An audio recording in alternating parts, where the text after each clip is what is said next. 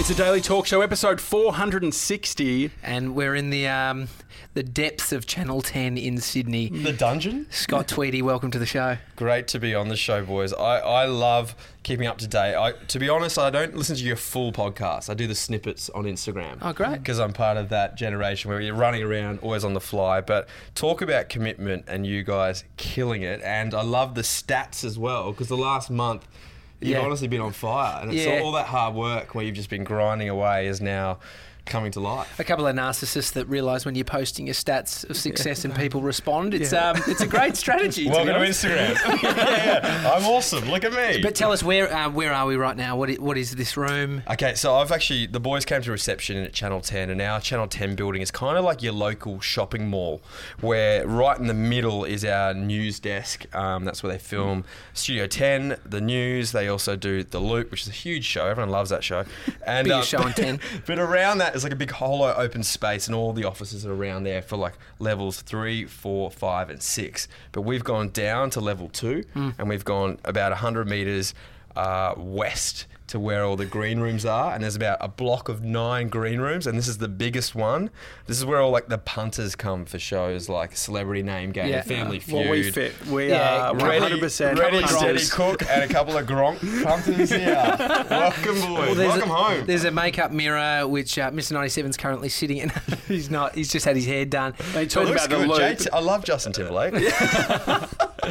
Yeah, he's rocking it. I mean, congratulations, 400 episodes you're about to hit. That's this Saturday, which is when we made it to episode 20, we were like, booyah, because in TV it's a bit of a milestone to make it past 100, then 200. I've been doing it for 8 years now. Is that because the show could get canned, or you just need to still have your job, or what is it? All of the above. Okay. Basically, stars have to align for it to get to 400. It really does, and it's like we've built an audience now, and it's not a huge audience, but for a Saturday morning slot, we are consistently like number 1 or 2, and that's taking on like 7 and 9 and 10, the mothership channels. So we are like stoked with our little audience that we've found, and it took us quite a long time to figure out what was the right sort of formula for that. And we're a lean show. Like there's 5 of us that make the whole show. How are you getting the feedback to work it out? I mean, are people... Numbers, ratings. Because that's what brings revenue. So we just have to, although feedback could be different on Facebook or Twitter, we have to listen to the revenue driver, which is ratings. What is something that's actually you've realised that you needed to change? Older the better. The more retro it is, people, I think, because our average audience is a 44-year-old female. Yeah.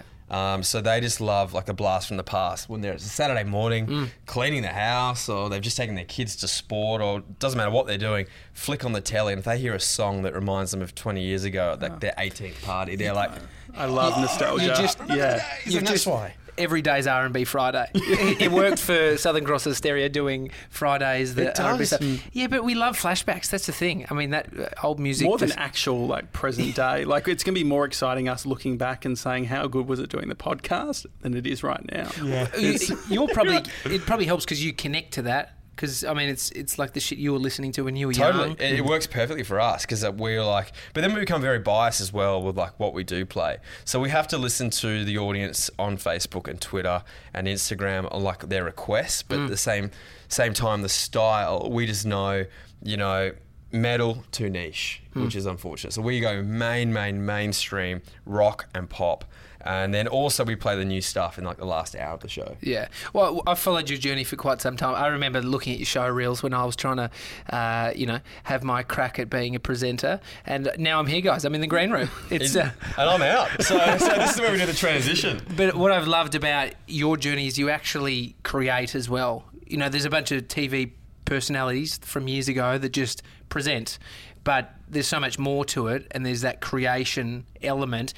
Jules Lung kicked me up the arse and said, you need to start creating. What was it for you to actually start being a creator as well as a presenter?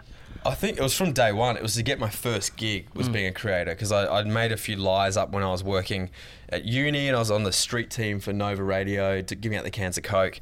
And it was that whole... I realised I could get more hours at a casual rate filming the radio guys and going also more access to like famous people by filming them as well. So you go to a festival and you're like, yeah, cool, we'll interview Fatboy Slim and then that's it. And I'm like, well, what about all the rest of the artists? And they're like, nah. And I'm like, well, can I do it? And they're like, yeah. And I'm like, sweet. So I'm like, hi, cut copy, how are you? Like, just had the worst microphone technique ever and like making mistakes. So I had all this like years of experience doing rookie stuff. And then I was like, to a guy at Nova, I was like, he was on TV. I was like, how can I get on TV? And he goes, mate, if you're good enough, you'll get on TV. He's like, make a show reel. And I'm like, but how do you make a show reel without being on a show? And he goes, fake it.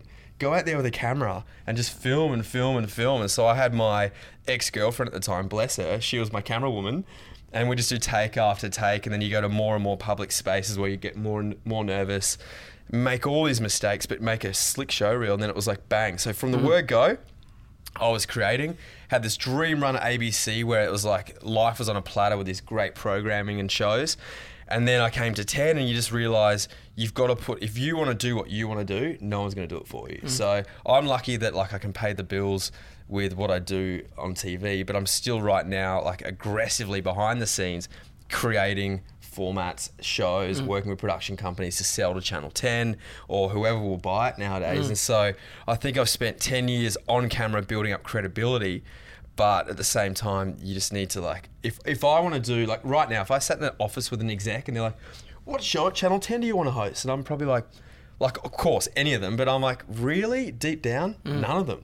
And it's like a show that I want to do with a team I want to do it with. So yeah, it's so important nowadays. Yeah, but it's bloody hard. It's just like, I've probably spent, if you consolidated the hours, like 5 to 10,000 hours just writing pitches, like pitch decks, and like delivering to people, and they're like, yeah, cool, that's great, I'll talk to you in a month. Never hear from them again. So you just got like rejection. And I still haven't struck gold yet, but getting closer.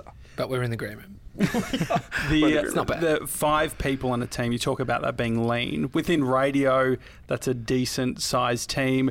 The contrast between producing radio content versus TV content, what do you see as the main differences? I feel like we are very much like a radio show in that Liv and myself write and we come up with ideas for segments. Then we have one more producer to work with, to sort of bounce with.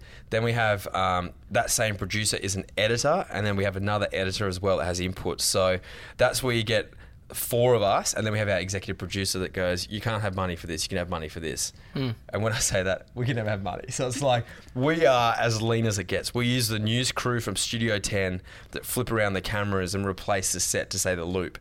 And they all work another 2 hours overtime to get the loop in the can.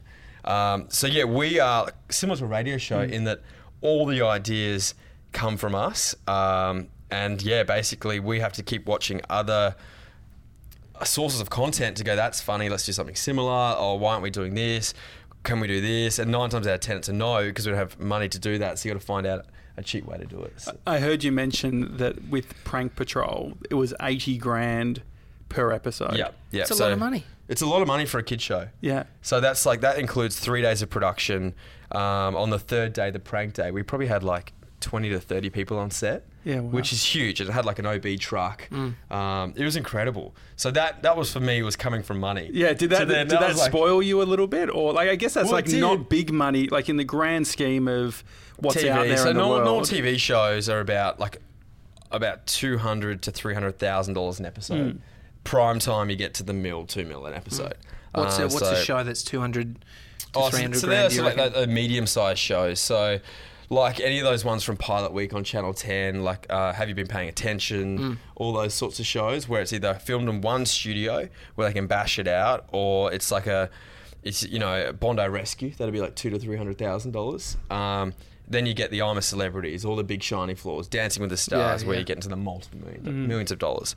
So yeah, I've come from what I thought was, at the time for Prank Patrol, I was working with freelancers that worked on those bigger shows. So they're like, oh, this sucks. We don't even get catering. They're whinging about how bad that was. Isn't it crazy? Like when we work with soundos, we're always blown away by when they've come from TV, the expectations of everything from parking to food to, like, we've had to really up our game when we bring in multiple people. Yeah, it's like that. And so, mate, having a sounder is a luxury. Yeah, exactly. Even when I do live crosses for Studio 10, it's just me and a camera guy. Yeah. And he's doing everything. So, and once again, the pressure on them as well, their job's doubled. So they got to listen, make sure it's not peeking out, and then also make sure their pictures are great. It's a nice white balance. Meanwhile, you got a lunatic in front of the camera who's being unpredictable, hitting a chimpanzee in the head with like a something. They got to get that shot, and then like the pressure's gone up. But then I also think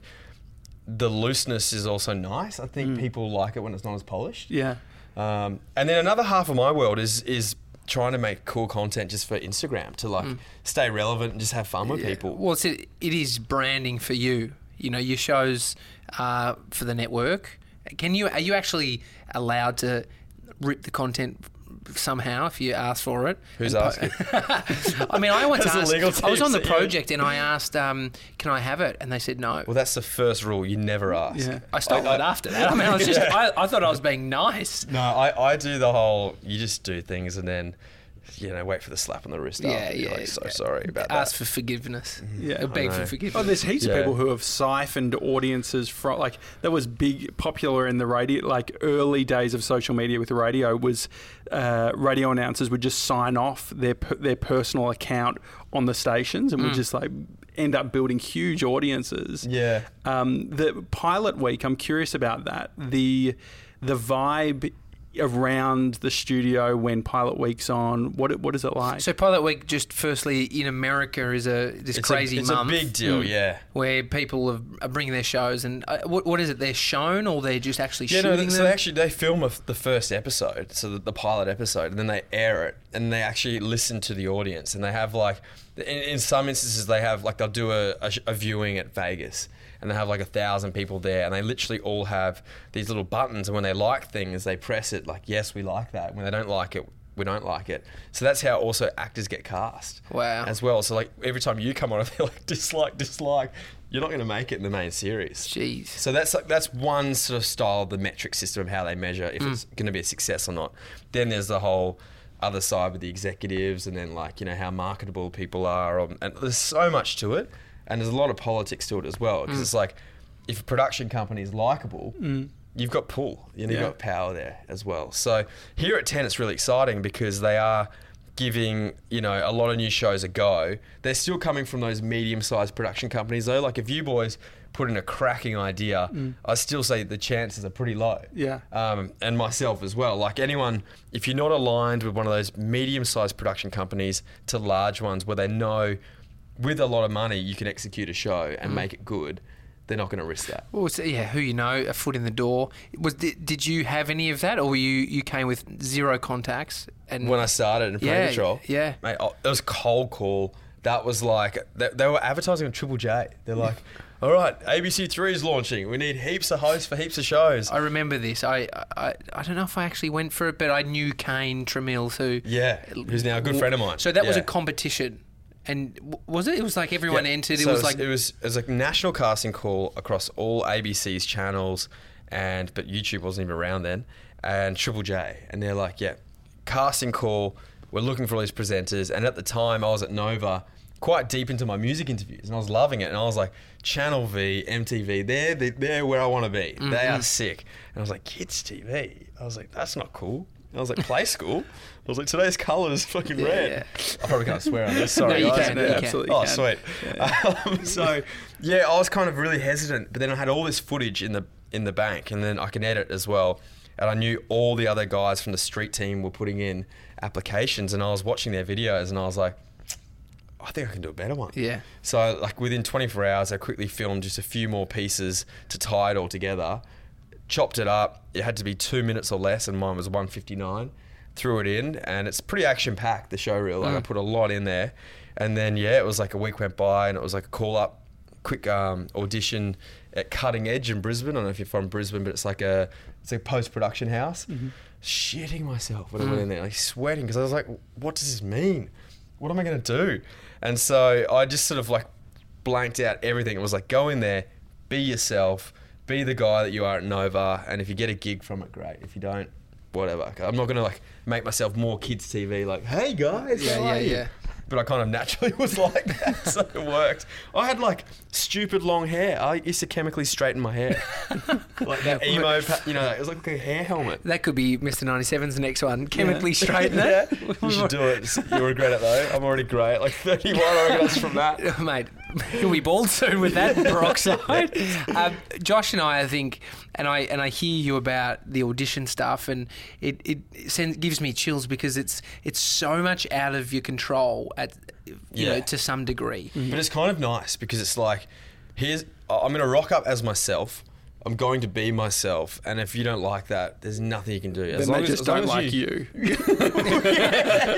Which is really... You just got to nail the content that you're going in there to entertain them with, and then that's why we had to like prepare for the audition. We had to learn a 2-page script, and then you had to go in there to make up a segment. Yeah. And then they're like, all right, do that for us. Do you audition well? Yeah, in those circumstances, yes. I've done a few here at 10 where it's just the wrong show. So there've been a few game shows, and I'm like, there's no way I want to host How do they this. audition for that? Are you like holding cards and sort of running out and going, hey, everyone? Yeah, you kind of start where it's like in a room like this, but usually at a hotel.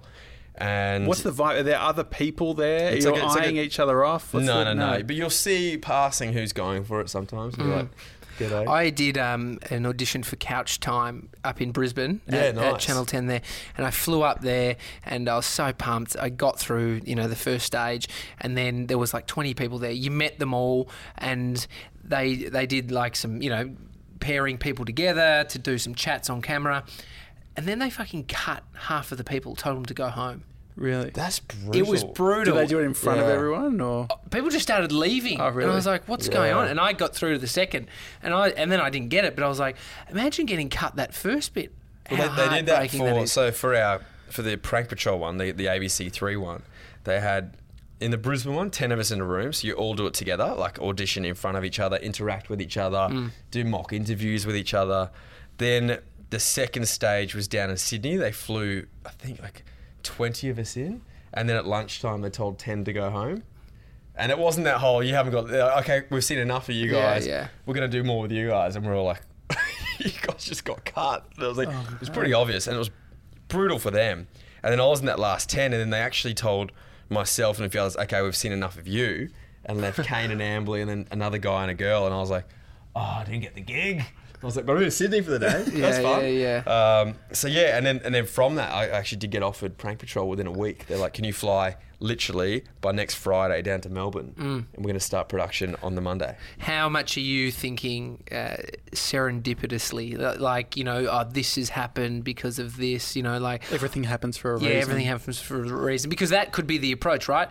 I'm not meant for this show, so I actually don't want the show, you know? Because you're as much in the audition process, I guess you're also sizing up whether you want the thing. Oh, not in early days of TV. No, you just want it. Give and you take. You can't be fussy. But, you know, like, this is now only in the last 2 years for Channel 10. I've done some auditions where it's just like, I think everyone knows it's probably not right, but they're like, we'll put you in there just to see how you go.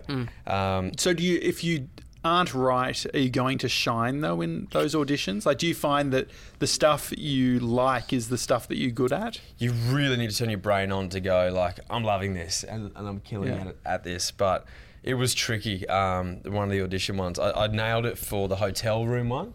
And then in the studio with all the crew that I know from 10, they had like the set built. And I was just like, oh, this is just not, this is a cringe. So what do? Do you just smile? The show's got to go on. Yeah. You got to just keep powering, but... True TV guy saying, the show's going to go on. The show must go on, guys. We'll be all right. What about we were talking recently about just feeling a bit tired before you go into the show and working with a co-host. You work with Liv, and do you tell her if you're not feeling amazing? Or do you just front the show must go on? I like to... keep it. If I'm very professional, guys, but if I was hungover, right, I keep that to myself. Do you overcompensate potentially? No, I don't think so. I think I'm sometimes better hungover. Because you don't give a shit, or you're just like whatever. You're more relaxed, but then sometimes I will let Liv know, but then I won't let any of the other crew know because I think it's just, you know, you're there for a reason. They're all working their butts off, and you don't want to let the team down. So yeah, I prefer to keep it to myself and just go no. Just do it, get it done. And we've all been at that point, you know, where you're absolutely stinging. I'm not talking about just being hungover, just even if you've got a vomiting bug.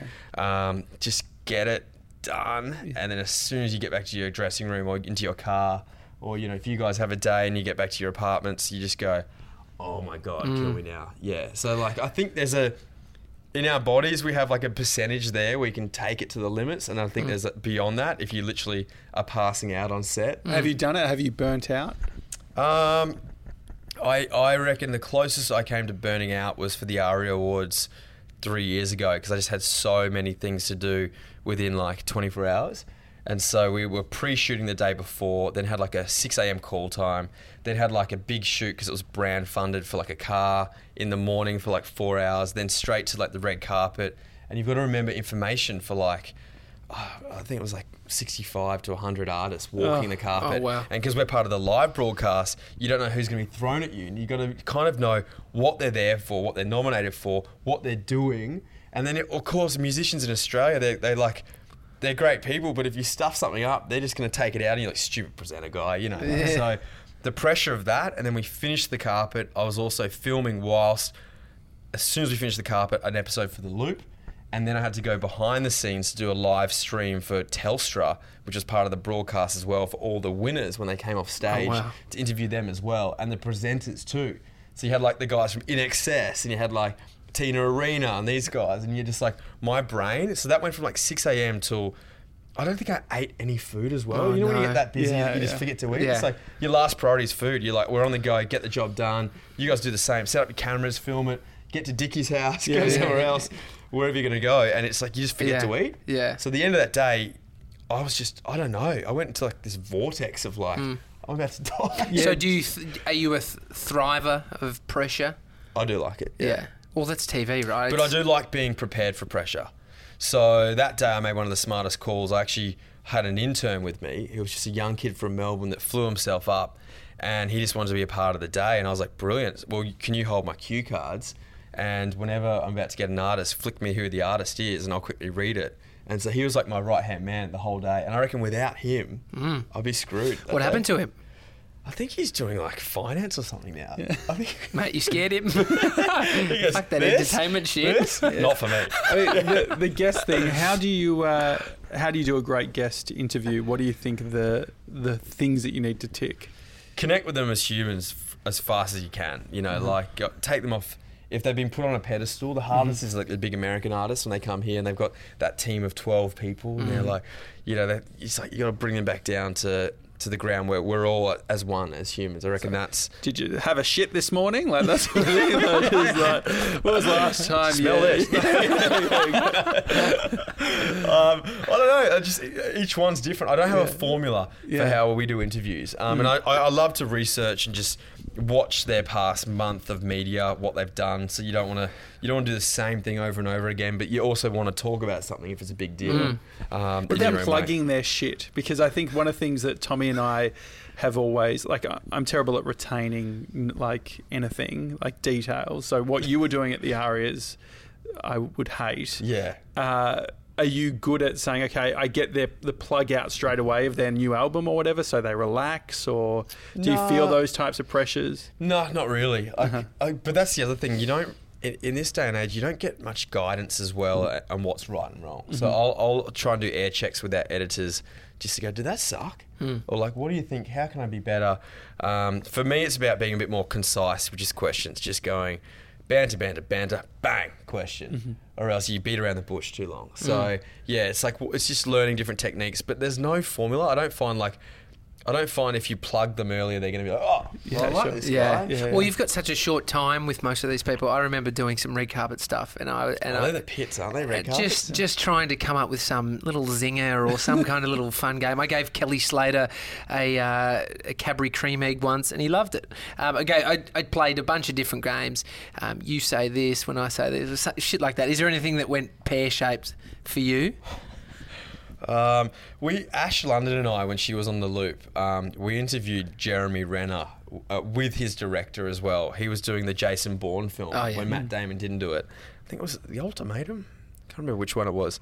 Anyways, he'd obviously had a bad day with media. So we were rocking there. We're all happy. And they filmed half the film in Manila in the Philippines. And Ash used to live there. So she's like, I'll connect with him on this. And I was like, brilliant. Anyways, he gave us nothing. Like, no matter what we were saying, it was literally like he wanted to just make this interview a failure for us? And he'd be like, yes, no, and like just shut everything down. And we're like, look, we got to the point where the director, we're all connecting eyes with the director going, is he for real? Yeah. Like, we're like, what is he doing to us right now? And then the director couldn't even help us, so we kept doing more. And Ash was like, oh, so, you know, I grew up in Manila. How's the humidity there? I mean, because she's got a big afro. She goes, I used to have straight hair until I lived there. And we all laughed, and he goes, it didn't bother me. And we're like, oh my God. And so I got to the point where then her and I like, we were laughing with each other. We're like, stuff this guy. And did you salvage anything from it, or? No, we went to air, but it was just crap. We were just like, what a loser. You're here getting paid millions of dollars to plug your film, and we're there to help you plug your film. Yeah, it's bizarre how people tricky do this. But you know what? 99% of the celebrities are epic. Who's blown your mind? The bigger the better. Like, even Tom Cruise on a red carpet where you only get like, you know, you get 30 seconds with someone on a red carpet.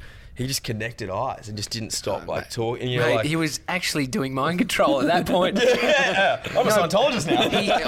I've heard Tom All hail Cruise. Tom. I've heard that people sitting around. This one guy was talking about doing a read with him, and he's just the most engaging man. Yeah. And he was. Yeah, no, he was. And him and like Matt Damon as well. Like, same sort of thing. It's like all these people were screaming on a red carpet, and he just wouldn't stop chatting to me. And I was like, this is incredible. Whereas you get like I don't want to slag her off, but we will. Megan Fox, right? Yeah.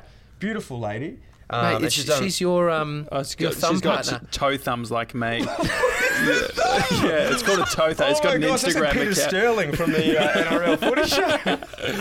Yeah, it is. Sterling is? But I can imagine it's a bald guy. Both they're the same. That's incredible. Yeah. What have you done to have Squashed it. It's genetics. No, it's actually genetic. Yeah. Dad's got it right. So Megan Fox has that Megan as well. Fox. So they also known as clubbed thumbs. So does she do her interviews like this? Nah, but like there's a bit of a community. If you go on to Instagram, a lot of people with toe thumbs have Instagram accounts. And if you look at the hashtag, Megan Fox comes up. I love the internet so much. Do you have, so do you think Tom Cruise has consciously thought, I'm going to lock eyes, I'm going to just be the most engaging person? Or do you think it's natural to him? I think the film he was promoting that he was a producer on was so shit that he goes, I'm going to smash this red carpet and make every person here love me to at least give the movie a little bit more love. Yeah. In I that appreciate scenario. that. Yeah, that's smart. Is there anything you do that you consciously do? It may have become a habit now. Is this like an NLP Or thing? how do we win remembering friends and names? influence people? I think Jules Lund remembers Jules names. he's the king of it. Remembers But names. Jules, I feel like he's doing that hypnosis like throughout his... I'm like, Jules, you're too smooth. Yeah. What's But I going know on? it's probably been conscious decision at some point. Now it's natural. Andy Lee's another great one. He's always remembers everyone's names. Yeah, and so shit like I do a trick for names. I'm a visual learner, so I have to write down on my iPhone, just in the notes section. So as soon as I meet someone, if I don't write it down, so I visually remember your text, and you say it's myself, Josh, and Mason in that order, and like how it was written. So that's how I remember scripts as well. So I'm like, things on a piece of paper. Hierarchy. That's the hierarchy. Well, I think it was Mason. I still end up near the bottom. Anyone else notice that at home? No, it's fine. And I said, don't mention the thumb. But he Don't did. talk about that. Well, it was just Megan Fox. But so she was a lemon on the red carpet. Yeah. Yeah. And lemons aren't necessarily good. They're a bit sour. That's what Very he's saying. sour. Very sad. And Noah looking over me, I was like, come on. Like, I think I go onto every red carpet. What do you mean looking over? What was she like? Like, She was. so we're doing the chat Yeah. here, and she's like, I asked her, she's like, yeah, so like it was a great film, and you know we had a good time, like doing it. And I'm like, Looking for a mate. who are you looking for? I'm just here. But I also go onto like every red carpet with a female star, going, this could be the moment that we start dating. That's what she was Literally, feeling. like, if I interview Taylor Swift, I could be the guy. Yeah. You never know. The pitching thing, Tommy and I are terrible at doing pitches. Anytime anyone says, oh yeah, just pitch us and we can see what happens. We tell, the story we tell is we don't do pitches, which is just a way of saying we can't do pitches or we're shit at doing pitches. What are the tips or what have you worked out that is required for a good pitch? Less is more. Always. Less is more. That's convenient. That's good. So like less one work. page. One page. If you send any executive here more than one page for a show idea, they're not even going to read it. They literally are not going to read it. And then fake it till you make it. Make it look with graphics. Yeah. Like you guys have done a great job with your branding, and you would have realised, I suppose, people take you more professionally when you have that, like everything lined up, which is annoying because it takes a long time. So are there certain headings where you'll say purpose, outline? Like, do you have, if you're creating a pitch, a document that you just go to? Yeah. I've got like a template now. And I've got that through contacts at the bigger production companies. To know. What are some of those key areas? What are the top headlines? It's literally just like, it's got to be one sentence that sums up the show to begin with. Like one sentence is like, this is what it is. Like a log and line. And then have like, almost giving them ideas on like, because they also want to know, creating a show, how's this going to end up in the paper every day? How's this going to end up radio shows talking about it? So then you almost want to, the next line is like, giving them almost like a hint of what headlines could be for the show. So it's like, backing up your one-line statement as if why this has never been done before, why it's going to change the game, why people are loving it. And you just want a few more sentences like that. And then you can actually break it down into, all right, this is how it's going to work. 8 episodes. And it's going to cost this much. They also want to know how much. How do you work out what you think it's worth? You've got to literally do a full budget. So if you go to them and go, oh yeah, it's going to cost $300,000, they're going to be like, how'd you get that number? And you're like, so you need to... My fee.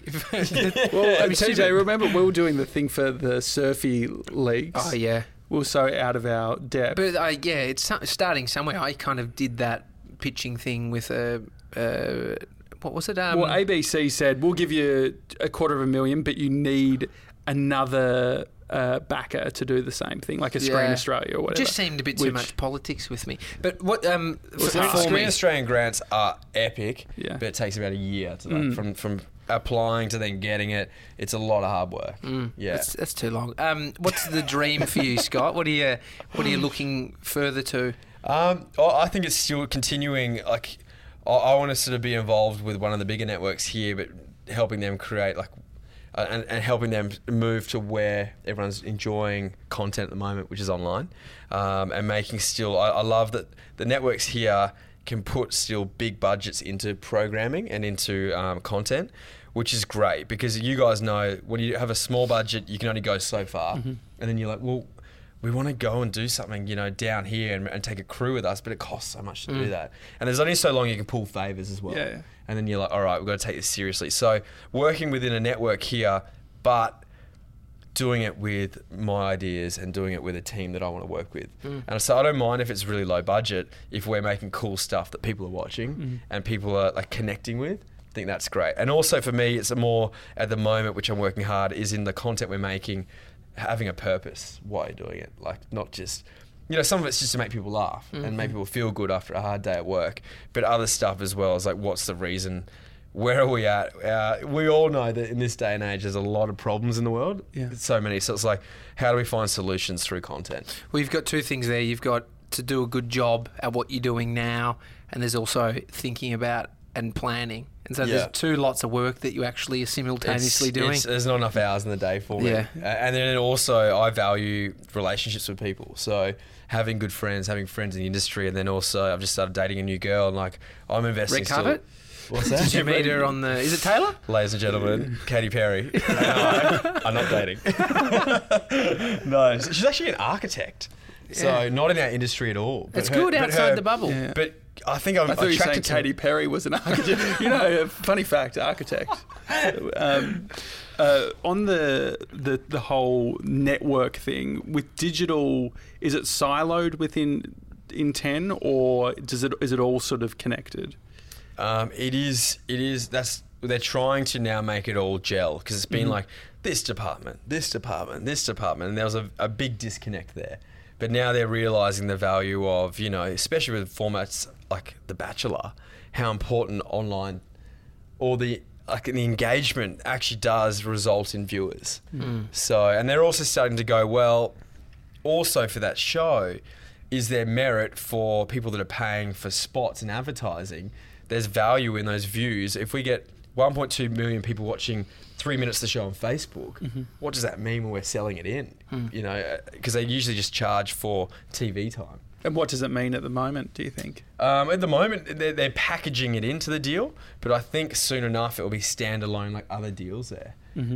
Because, you know, look at influencers, how much money they're earning just off their influencer content. Well, why is a Bachelor showing extra clips not the same if they're putting that out on Instagram and getting, you know, 100,000 views on it? It's the same sort of thing. I think the change is healthy in some ways. There's few jobs that like what you have, and then there's more jobs being created where people have to get off their ass and start creating themselves. So totally. Once again, I'm in that world where I get paid through a network to do my job, but I'm working equally as hard behind the scenes because I'm like, my job might not be here forever, but that's always with any network show. But I just love doing it as well. I don't mind staying up till 2 a.m. editing up a clip and trying to find something funny in it, or coming up with an idea and pitching it in. So yeah, I did a show with Kane Tremills called The Crack of Dawn Show when Periscope just launched. Oh, that's right. I do remember that. And we gave it a good crack for probably like 6 weeks. And it was every morning, Monday to Friday. We'd go Sydney, Melbourne, Sydney, Melbourne, Sydney, Did you have Melbourne. Ryan Shelton on? Yeah, that was great. I remember that was at the roofs. I remember the and it was like we roof. pride ourselves on it being like a 5 to 10 minute live show on Periscope, hoping that Periscope would take off. But then we were like, no one's on Twitter. You know, I think we chose the wrong format, but it was just to be disciplined that every morning we needed a guest. We were trying to go for guests that had 20,000 plus followers. What would have happened if you were still doing that today, do you think? Do you think that you would have a few hundred people? Like, it seems like if you were to show up doing that thing, because I remember enjoying that. You were on a scooter driving through Bronte one time. Yeah. We were trying to mix it up. We're like, well, what can we do live? We're like, we kept mixing it up. But it was awesome it was more, the content wasn't that great, but it was the discipline of showing up and showing up for that amount of time. And then we're like, all right, let's put it on the rocks for a while just to see, you know, where the platform's going to go. And then because at that point I was only 3 days a week at Channel 10. Then I became 5 days a week. But I definitely want to do something like that again soon, just for the fact that I think to build an audience takes forever. And it's not about building an audience, but it's just creatively making things every day. And you guys know that. Come up with a new idea every day, and then you find a little theme, a little thing that resonates with that audience. And then you just keep playing with that, and you keep going with it and going with it. Well, mate, you've pumped out nearly 400 episodes on Saturday. Your 400th of the loop. Yeah, that's a fair whack. Yeah, it is a lot. Yeah, a lot of TV. 8 years. 8 years. I've grown up on telly. I wasn't shaving when I started on ABC. Just Google Scott Tweedie to see the straightened hair. Oh, God. Or just look at the Instagram account, because we'll get Mr. 97 done. What style? ASAP. What style do you regret? So I made the decision of trying this mo-on, which I've regretted. Why? It just from all the shit. But you still got it. So you're not regretting it. I know. Well, I know. Has there been any certain looks over the years that you have regretted? Yeah, every look. I think at the end of every year I reflect. I'm like, what were you doing, you idiot? Yeah. No, for me, I don't know. It's the chemically straightened hair. I think it's hilarious. Like, I don't regret it. I just go, what a loser. And the further you go back, it was like in high school, I was rocking like an afro. Yeah, undercuts. A natural afro. I did an undercut. I did a 97 for a while.